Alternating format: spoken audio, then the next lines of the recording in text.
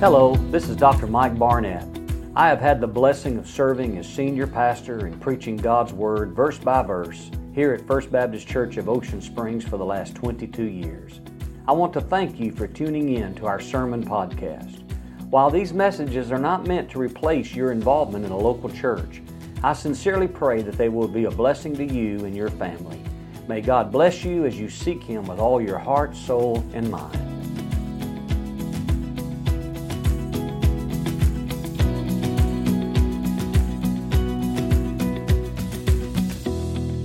Well, wonderful.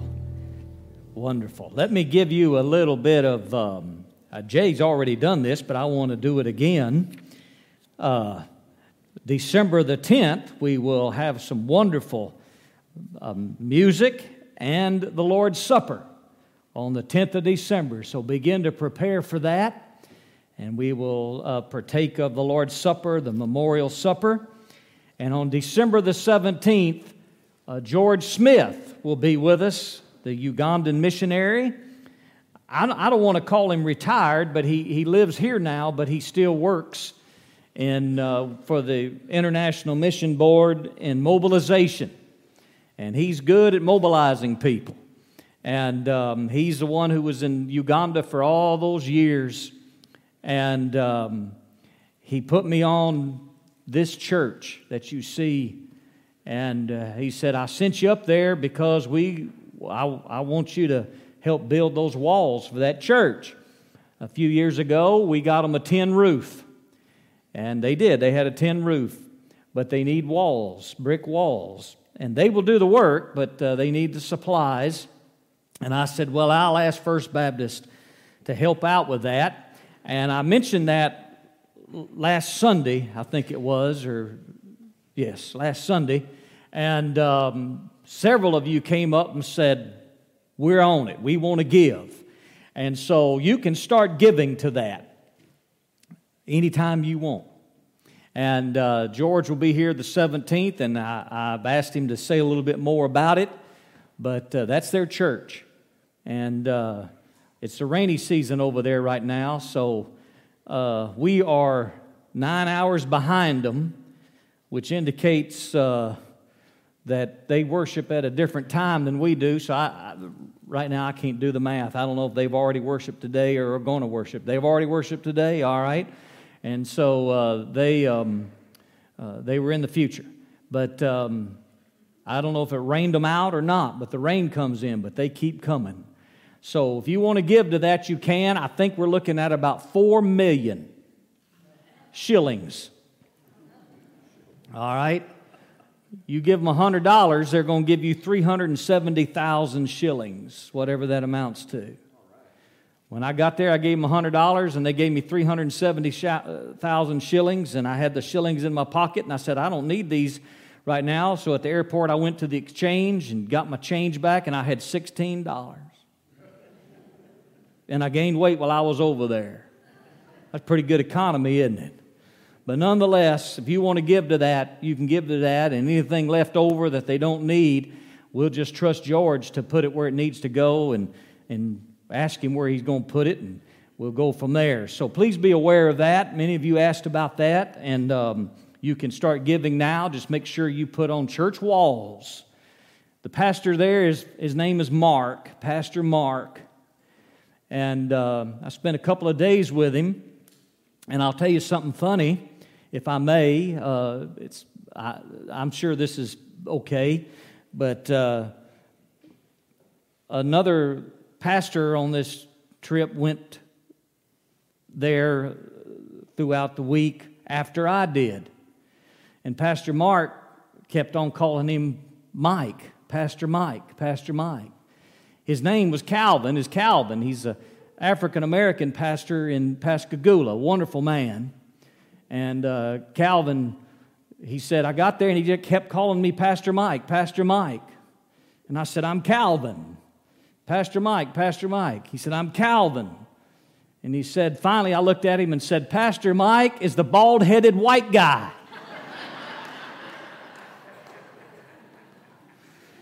And I'm not completely bald. But anyway, And he said, I never could get away. Well, Pastor Mark came to greet us on our way when we were leaving, the day we were leaving. And Calvin got on the airplane. He said, you know what Pastor Mark said? And I said, what? He said, goodbye, Pastor Mike. See you next time. So nonetheless, I told Calvin I was going to share that with you. Well, we have been preaching on the question, why should you come to Christ and be saved in these Sundays? We started out and we were in John 16 and we had 3 reasons why. First of all, God is offended. That's why you need salvation in Christ Jesus. For all have sinned. The second reason was God is offering salvation. The third reason was God is only offering one way of salvation through Christ Jesus. And that's why you need Christ and need to be saved. And then we considered, why do you need to be saved? Because there is a hell to avoid. And we preached on hell from Luke 16.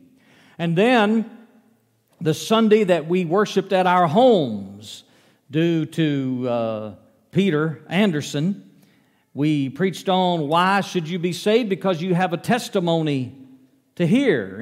And we talked about what every Christian has. A time before Christ, a time when they met Christ, and a time after they met Christ. What life is like before Christ, how you met Christ, and then what life has been like with the changed life that Christ has brought. But today, we're going to speak on the subject, why should you come to Christ for salvation? Why? Because there is a heaven to gain. And so I want to preach on heaven. And I ask you to turn in your Bibles to Revelation chapter 21. We're going to begin with verse 9 and read this marvelous text of heaven. I chose this Sunday to preach on heaven because it was on Thanksgiving Day in 1996 that my mother went to heaven. And then on Friday morning or Thursday night I got a call from a brother in the Lord, an old friend, and his father, who was also an old friend, a Korean veteran of the Korean War, Harold Murray. He said, my father passed away Thanksgiving Day, went on to heaven. And he said he always wanted you to preach his funeral. And so I'm going to preach Brother Harold's funeral. It's an honor to preach his funeral. He's a good man. I loved Brother Harold. And we had another man go to heaven who was great in our state of Mississippi. Brother Tommy King, Dr. King, the president of William Carey College for 15 years, went on to glory, I think the day before Thanksgiving. And sitting in the recliner yesterday and heard ding, ding. That's the text. And it was from Bradford O'Keefe, and they said, can you do a funeral for us on Tuesday? And they need a pastor. And I said, well, yeah, I can do that on Tuesday. It's always an opportunity to preach the gospel, and come to find out it was a Christian couple, and she'd been sick for a very long time and lost contact with their church. Now, folks, I want to tell you, that ought not happen. And that's why it's important to be involved in Sunday school and to be connected in your church so you can stay connected. And but nonetheless, we're going to preach to them. But a lot of people going to heaven around Thanksgiving. Isn't that something? And so we're going to preach on heaven today. I'll tell you something about heaven. The Bible gives us peeks. We get to peek in. Sometimes it's like God opens the Venetian blinds up there and says, take a look in for just a little bit right here. But here in our text, it's as if He opens a window and we get to see much of the house. We get to see much of the city, much of the mansion. And the question arises as we're going to read this text Is the language, is it symbolic or is it literal? Well, I won't tell you. Yes. And so we're going to look at the answers. It's both. The language of symbolism is used. When you read about it, you see the word like or as. And then sometimes you see a straightforward statement. You know, well, that's literal, what he's talking about. And they are descriptions which appear to be very literal, and he uses language that helps us understand it. It's John who takes the known and describes for us the unknown. And so let's look at this text and see heaven again. And we're going to read quite a bit of it. All right, let's read together. Verse 9 of chapter 21, Revelation. And there came unto me one of the seven angels who had the seven bowls full of the seven last plagues, and talked with me, saying, Come here, and I will show thee the bride, the Lamb's wife. And he carried me away in the Spirit to a great and high mountain, and showed me that great city, the holy Jerusalem, descending out of heaven from God, having the glory of God, and her light was like a stone, most precious, even like a jasper stone, clear as crystal. And had a wall great and high, and had 12 gates, and at the gates 12 angels, and names written on the gate, which are the names of the 12 tribes of the children of Israel. On the east 3 gates, on the north 3 gates, on the south 3 gates, and on the west 3 gates. And the wall of the city had 12 foundations, and in them the names of the 12 apostles of the Lamb. And he that talked with me had a golden reed to measure the city and the gates of it and its wall. And the city lies 4 square, and the length is as large as the breadth. And he measured the city with a reed, 12,000 furlongs. The length and the breadth and the height of it are equal. And he measured the wall of it 144 cubits, according to the measure of a man, that is, of the angel. And the building of the wall of it was of jasper. And the city was pure gold, like clear glass. And the foundations of the wall of the city were garnished with all manner of precious stones. The first foundation was jasper, the second sapphire, the third chalcedony, the fourth emerald, the fifth sardonyx, and the sixth sardius, and the seventh chrysolite, the eighth beryl, and the ninth topaz, and the 10th crisoprasus, and the 11th jacinth, and the 12th amethyst. And the 12 gates were 12 pearls. Each one of the gates was of one pearl. And the street of the city was pure gold, as it were transparent glass. And I saw no temple in it, for the Lord God Almighty and the Lamb are the temple of it. And the city had no need of the sun, neither of the moon to shine in it. For the glory of God did light it, and the Lamb is the lamp of it. And the nations of them who are saved shall walk in the light of it. And the kings of the earth do bring their glory and honor into it. And the gates of it shall not be shut at all by day, for there shall be no night there. And they shall bring the glory and honor of the nations into it. And there shall in no way enter into it anything that defiles, neither he that works abomination or makes a lie, but they who are written in the Lamb's book of life. That is heaven. One of the most descriptive texts on heaven we have in the Bible. I realize there are many unanswered questions about heaven, but the Bible gives us sufficient knowledge about heaven and our home, and that there is a heaven to gain if you would trust the Lord Jesus Christ.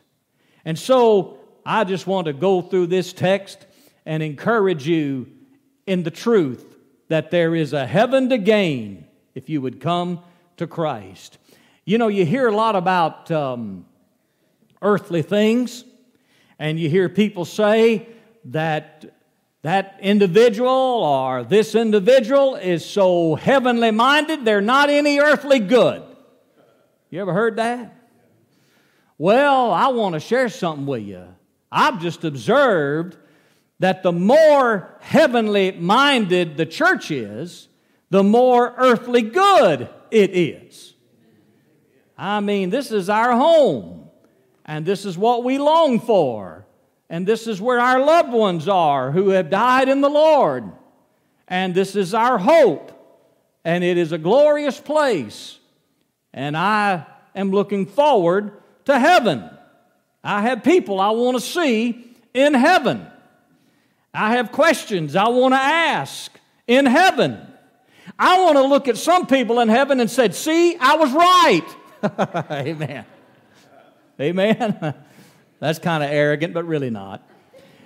Oh, I want to go to heaven and say, oh, I was wrong about that. But I won't tell you what, heaven is a glorious place. And so let's look at it together for just a little bit and be thankful for it. First of all, the splendor of heaven. Here in this verse 9, the first verse of our text, we see that a city is known by its citizens. A city is known by its citizens.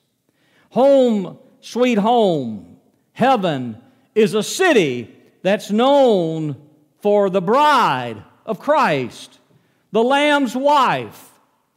And it is a glorious, glorious church in heaven. On earth, we are the bride of Christ, the church of the Lord Jesus Christ. We are not perfect, but we are being perfected. That is our sanctification. That is the predestinating work of God to conform us to the image of Jesus. And right now, that process is at work in our souls, in our personalities, and in our spiritual growth. But one day in heaven, it'll be complete, not only in spirit and soul, but also in our bodies. And we will be like the Lord. The Bible says, for we do not know what we will be like, but we know enough to know we will be like Him, for we shall see Him as He is. And He, of course, is the splendor of heaven. Look at verse 11, and you see that it is a supernatural splendor. A supernatural splendor. It has the glory of God. And the light of the city is like a stone most precious, even like a jasper stone, clear as crystal. It is a supernatural splendor in heaven, the glory of God. This is His inherent glory. It is a glory that we get a glimpse of as we read through the Bible.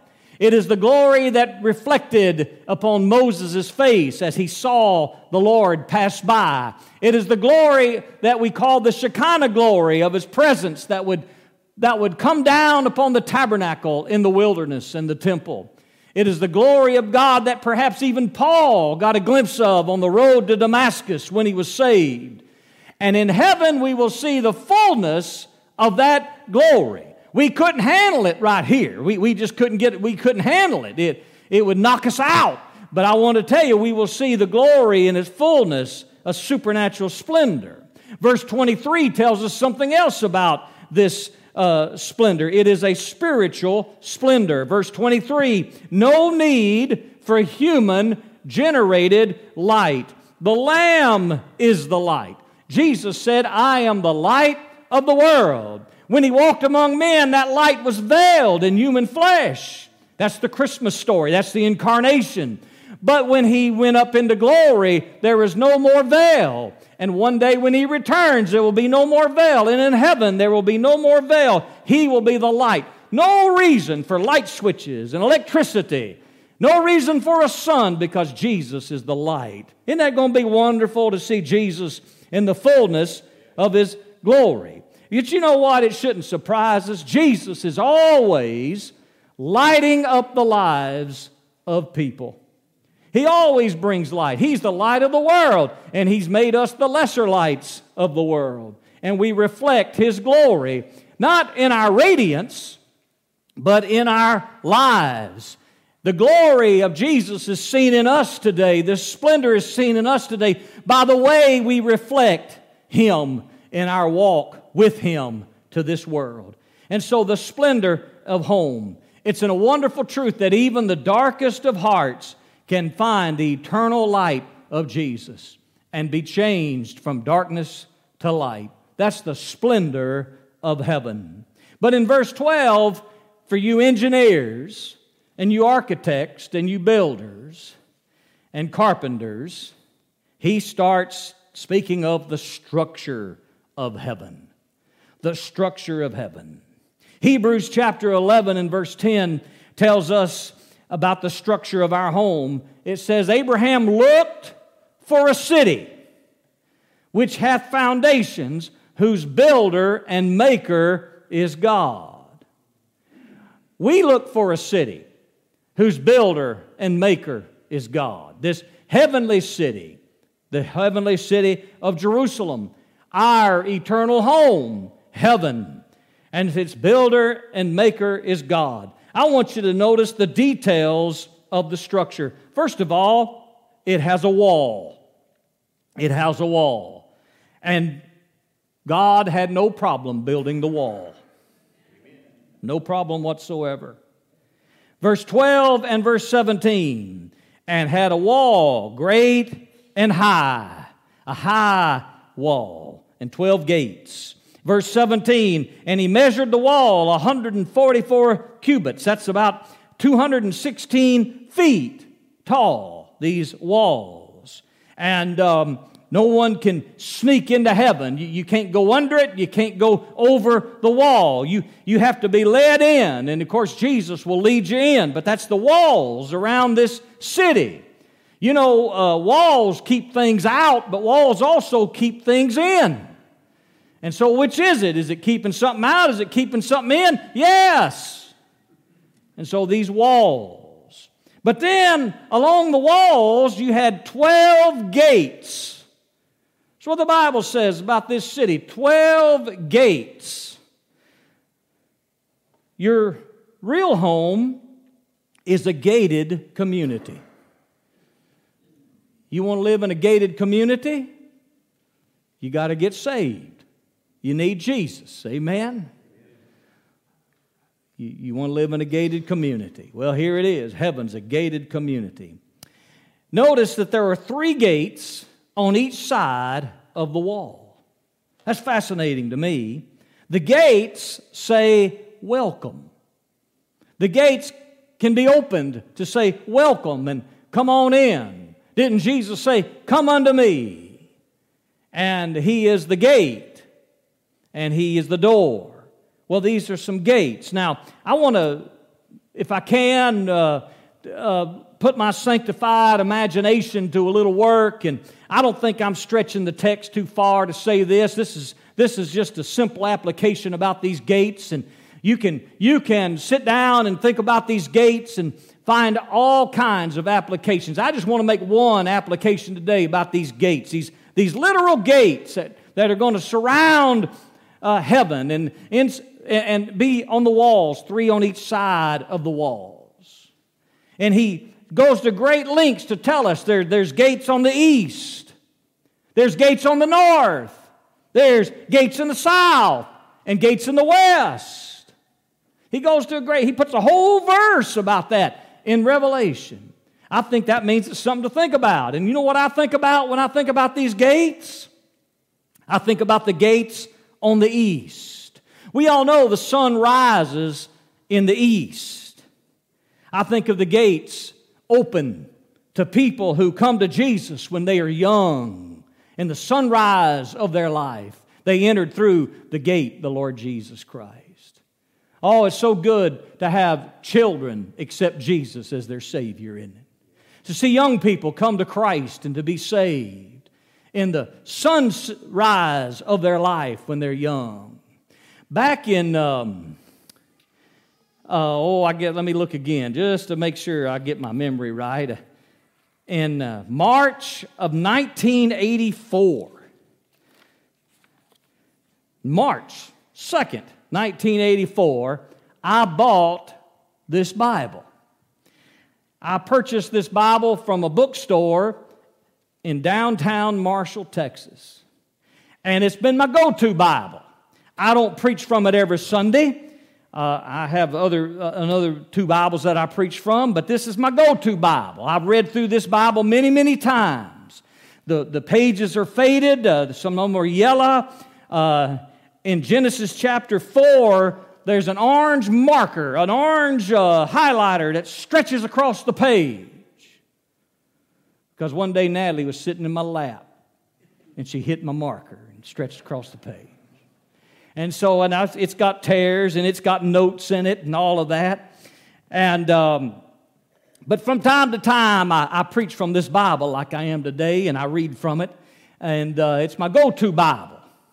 It's my go-to Bible. You have a favorite Bible? You have a Bible that you can say Amos and go right to Amos. And you get somebody else's Bible and they say, go to Matthew. You can't find Matthew. Oh, you got to have a well-worn personal Bible that only makes sense to you. All right? And this is my Bible. And my go-to Bible. I had it rebound a number of years ago because it was falling apart. And I sent it off to Oklahoma, and the guy called me, and he saw the signatures in it and the notes in it. He said, man, this Bible is a treasure. He said, if we do it this way, it's going to cost this much. And if we do it the right way, it's going to cost this much, and that's a little more expensive than you might want to pay. He said, but I want to encourage you to do it the best way, because this Bible's a treasure. And I don't know if he was trying to sell me a bill of goods or not, but he got me. And so we put off Tracy's surgery and all that stuff. But anyway, I was sitting down in my study this morning thinking about that eastern three gates and the sunrise conversions to Christ. And I opened up the flyleaf of this Bible, and I want to tell you what I read. December 9th, 2015, led Major, 9 years old, to Christ in his home. December 16th, led Walker to Christ at his home. He was 10 years old. December 24th, 2017, I put the quote, we watch the children grow up. They watch us grow old. As Skylar sang after I baptized Reese and Jack Lee. And then it has other people that were saved in it. Oh, it's so wonderful when children come to the Lord early in life. And their heavenly home is made secure early in life. They come through the eastern side, the side of the sunrise. Amen. And then we see another gate, the gate to the north. Cold winds blow out of the north. The cold winds blow. Heaven is open to people who will come to Jesus through the hard, difficult, cold, bitter cold times of life. I can't tell you how many times somebody's tragedy, somebody's sickness, a funeral home setting where I've opened up the Bible and shared the gospel, and people have been saved out of a cold blowing north wind. And heaven is secured through the northern gates. Maybe you're going through a hard and difficult time right now. You can go 2 ways or 3 ways with that. Number one, you can just say it's part of it, and that's where I am. It is what it is. Or you can say, God doesn't love me, God hates me, and I'm bitter. Or you can say, God must love me because He's getting my attention with this cold north wind. And you can come to Christ and be saved. I can't promise you that north wind won't blow, but I can promise you this: He'll cover you up with His coat and give you some warmth for it. And you can enter heaven through the northern gates. And then we read about the south side. The warm winds blow from the south. Heaven is open to people who will come to Jesus with a warm heart, stirred easily. The Holy Spirit shows them their sin and sometimes shows people their blessings and says, see how good God has been to you. All these temporal blessings that God gives us. These warm winds of goodness. Sir or ma'am, I would tell you this: if you have a family and you have children and you have grandchildren and you have joy on Thanksgiving Day and joy during the holidays, and your family gathers around you and you have your health and warm winds of blessings blow your way, the common graces of God.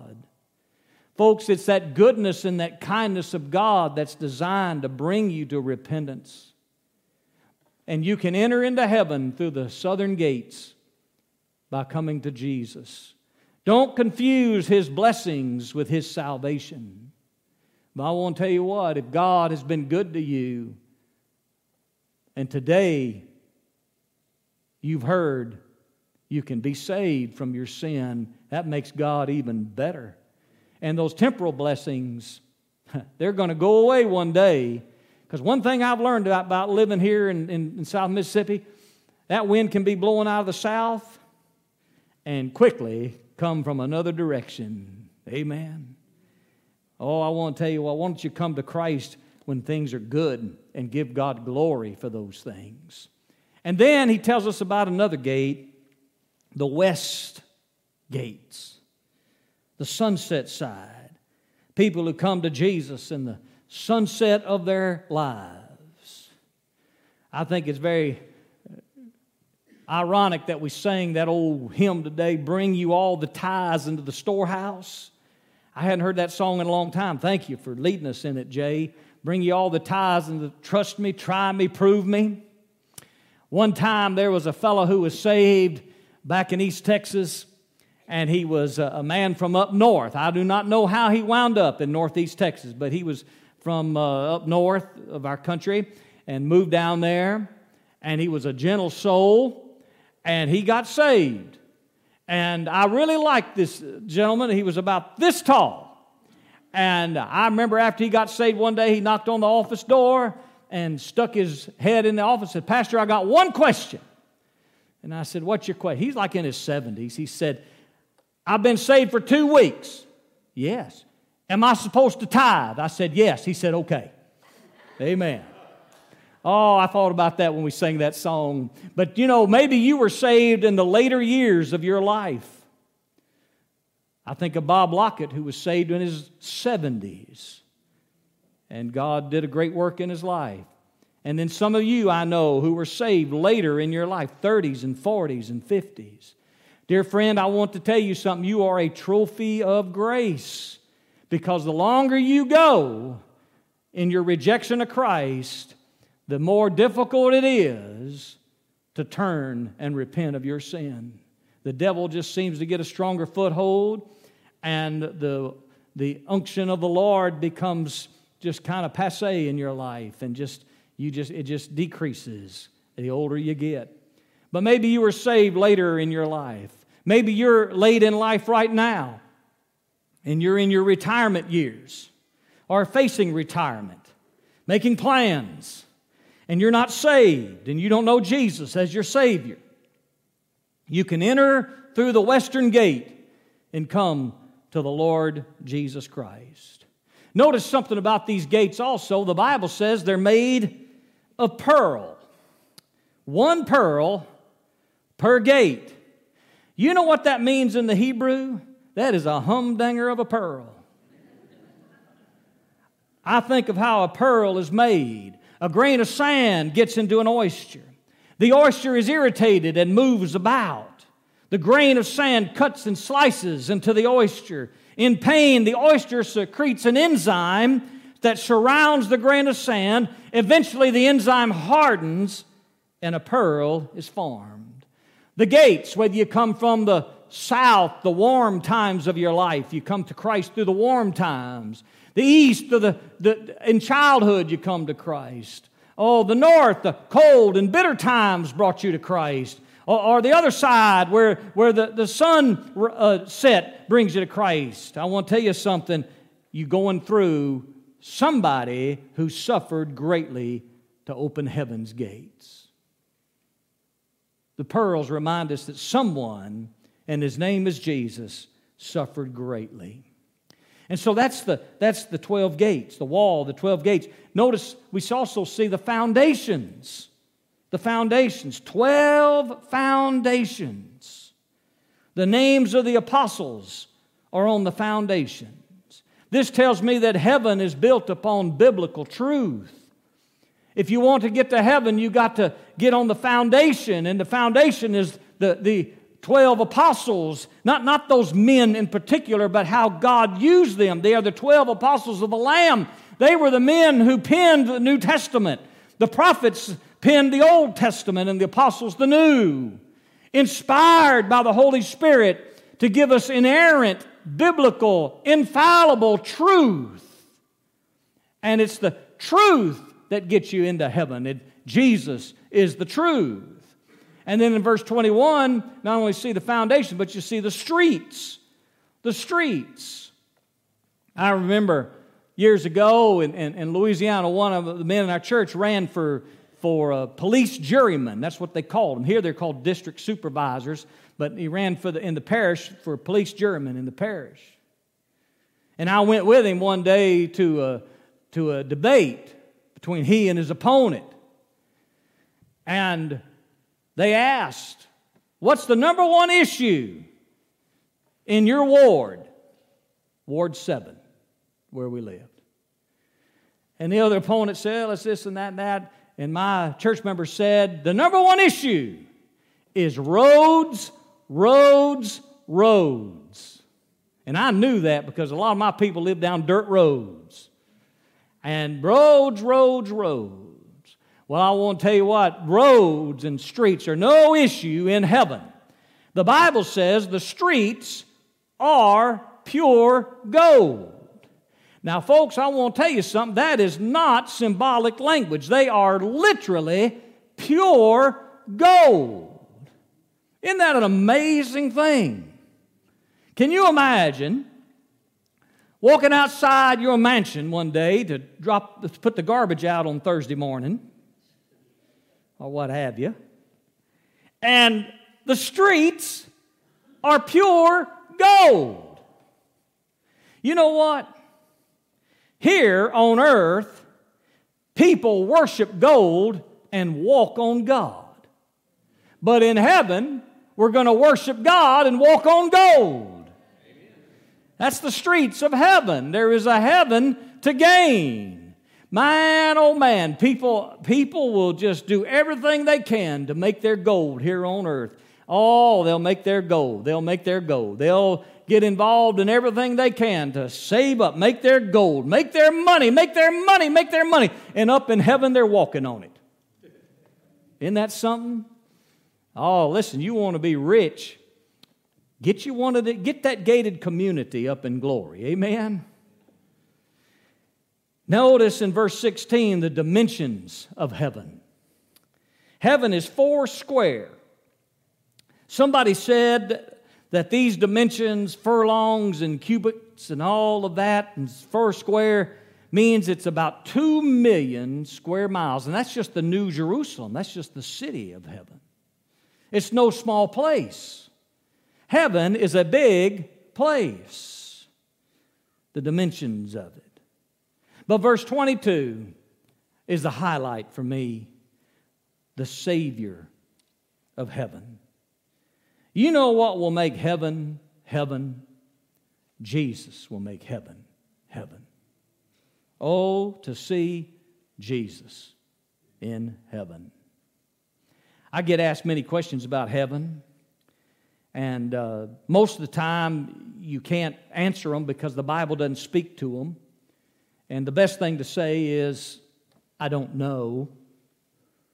And it's okay not to know something if the Bible doesn't speak to it. If the Bible speaks to it, we need to get to know it.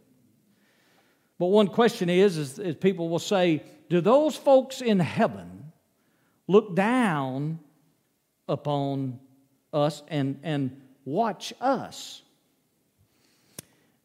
I hope not. And if you're honest, you don't want it either, amen? That's good. I want to tell you. Why?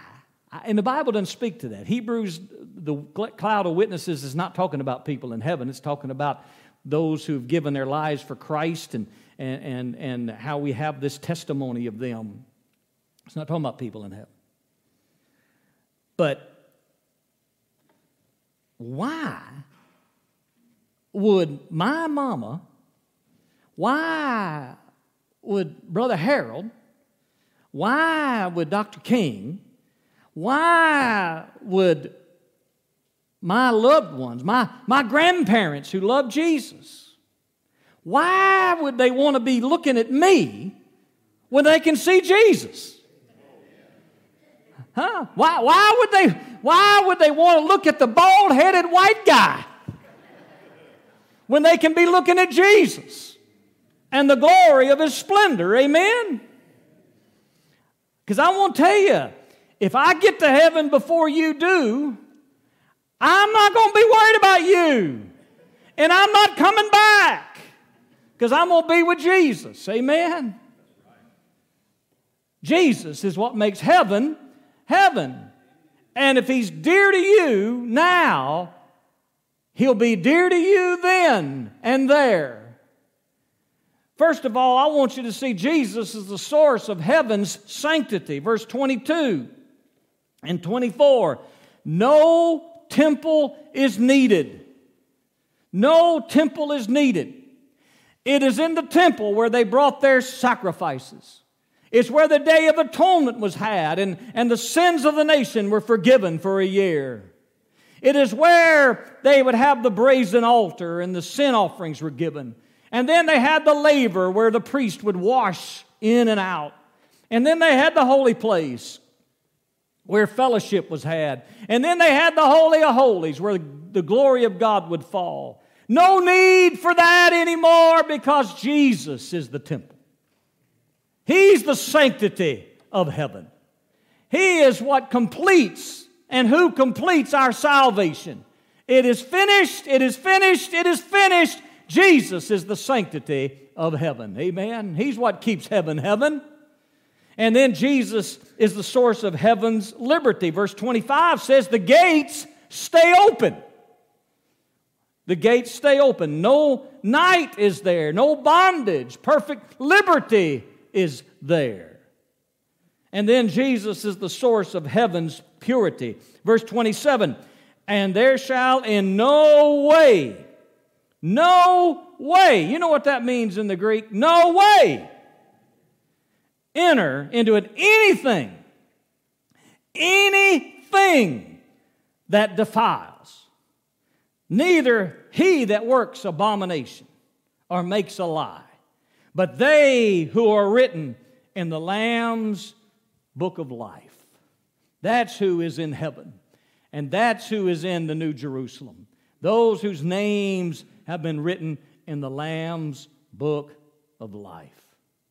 Oh, glory to God. Is your name written there in the Lamb's book of life? I want to show you something real quickly, though. If you go back just one chapter over, a few verses up, you come to Revelation 21 and verse 8, and you see who is not in heaven. Who is not in heaven? He says, but the fearful and the unbelieving and the abominable and murderers, and fornicators, and sorcerers, and idolaters, and all liars shall have their part in the lake which burns with fire and brimstone, which is the second death. We could preach on that all day long, the ingredients of hell. But I want to just highlight just the first one, the first ingredient, the first type of person who's not in heaven, the fearful. The fearful. You would think that somebody who is afraid, we'd want to cover them up and help them. But God says, the fearful are going to be in the lake of fire. They're not going to be in heaven. The fearful. It's akin to when he talked about being ashamed of Him, of being timid about committing to Him. So I want to ask you this question today. Why do you need to be saved? Well, what are you afraid of? What are you afraid of this morning? Are you afraid of being mocked? Are you afraid of your family's reaction? Are you afraid of giving up some things? Are you afraid? What are you afraid of? Are you embarrassed? Are you afraid of being baptized in front of people? I had somebody ask me a question the other day, can you arrange for me a private baptism? I said, no. Are you afraid of that? What are you afraid of? You afraid that God won't forgive you for what you've done? You afraid of being rejected? Let me tell you, the only qualification you need to be saved is to be a sinner. Because that's the only qualification you got. And you can come to Christ, and He will in no wise cast you out. And those that mock you, they need to be saved too. But I want to tell you what.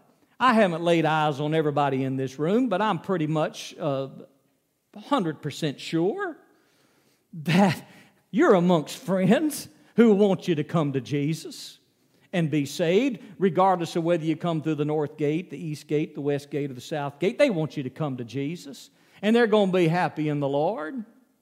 So don't be afraid of ridicule. Don't be afraid of those things. Jesus loves you, and His perfect love can cast out that fear. What are you afraid of? Remember that heaven is 1,500 miles four square. It is big. It is huge. But it does have dimensions. Isn't that incredible? It's big, but it does have a corner here, a corner there, a wall that stops, a wall that stops. It's big, but it does have a measurement. Allow me to show you a terrifying, sad truth from Scripture. The prophet Isaiah says, "Therefore hell hath enlarged herself, and opened her mouth without measure. And their glory and their multitude and their pomp, and he that rejoices shall descend into it." Hell enlarges itself. Folks, when we were building our education building during Katrina times, I'd walk through there at the end of the day after all the crews had left, and I'd get pretty impressed. And the Lord would say, "Barnett, don't be too impressed. Hell is always in an expansion program. It enlarges itself." Hell enlarges itself. Opened her mouth wide without measure. Jesus would say, broad is the way that leads to destruction. As huge as heaven is, it's smaller than hell. Heaven is smaller than hell. Don't be presumptuous. Don't think you can make it any other way but through Christ. Don't think so. But be rejoicing and be confident it's big enough for you. It's big enough for you. There's room for you. Peter, about to die, be executed, said, God has a place for us. It's an inheritance incorruptible, undefiled, that fades not away, and it's reserved in heaven for you. I pray you'd come to Christ because there's a heaven to gain, a heaven to gain.